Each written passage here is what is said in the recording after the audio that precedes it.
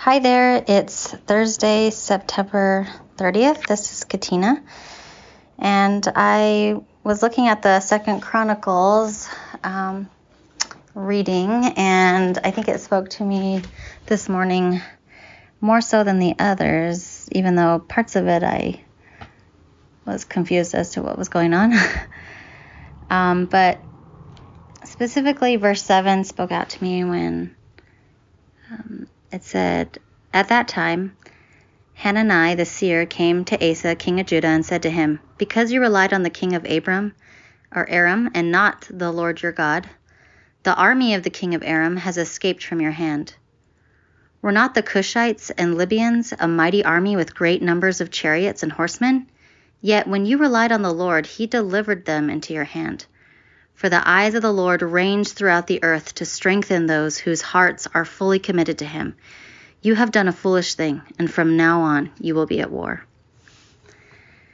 This really kind of hit me in the face here, just thinking, gosh, there have been many times when I've done such a foolish thing as well, where I've relied on myself or things of this world instead of relying on God. I didn't feel like he was coming through for me. I didn't feel like he was stepping in. So I felt like I had to jump in there and do something. I had to make sure things were getting done, even though he's always present and at work in our lives and he's always doing something.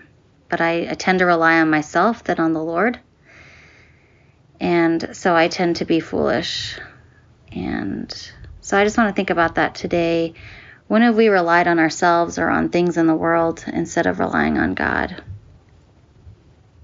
And where are times where he has delivered us and has come through and has done the things that we wanted or needed him to? Hanani was reminding him of when he did rely on the Lord and the Lord came through.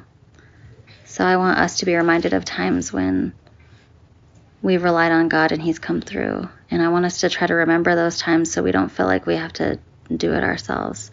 I'm one of those people that just likes to get things done and is kind of a control freak. So I just don't wait for God. I just do it myself. And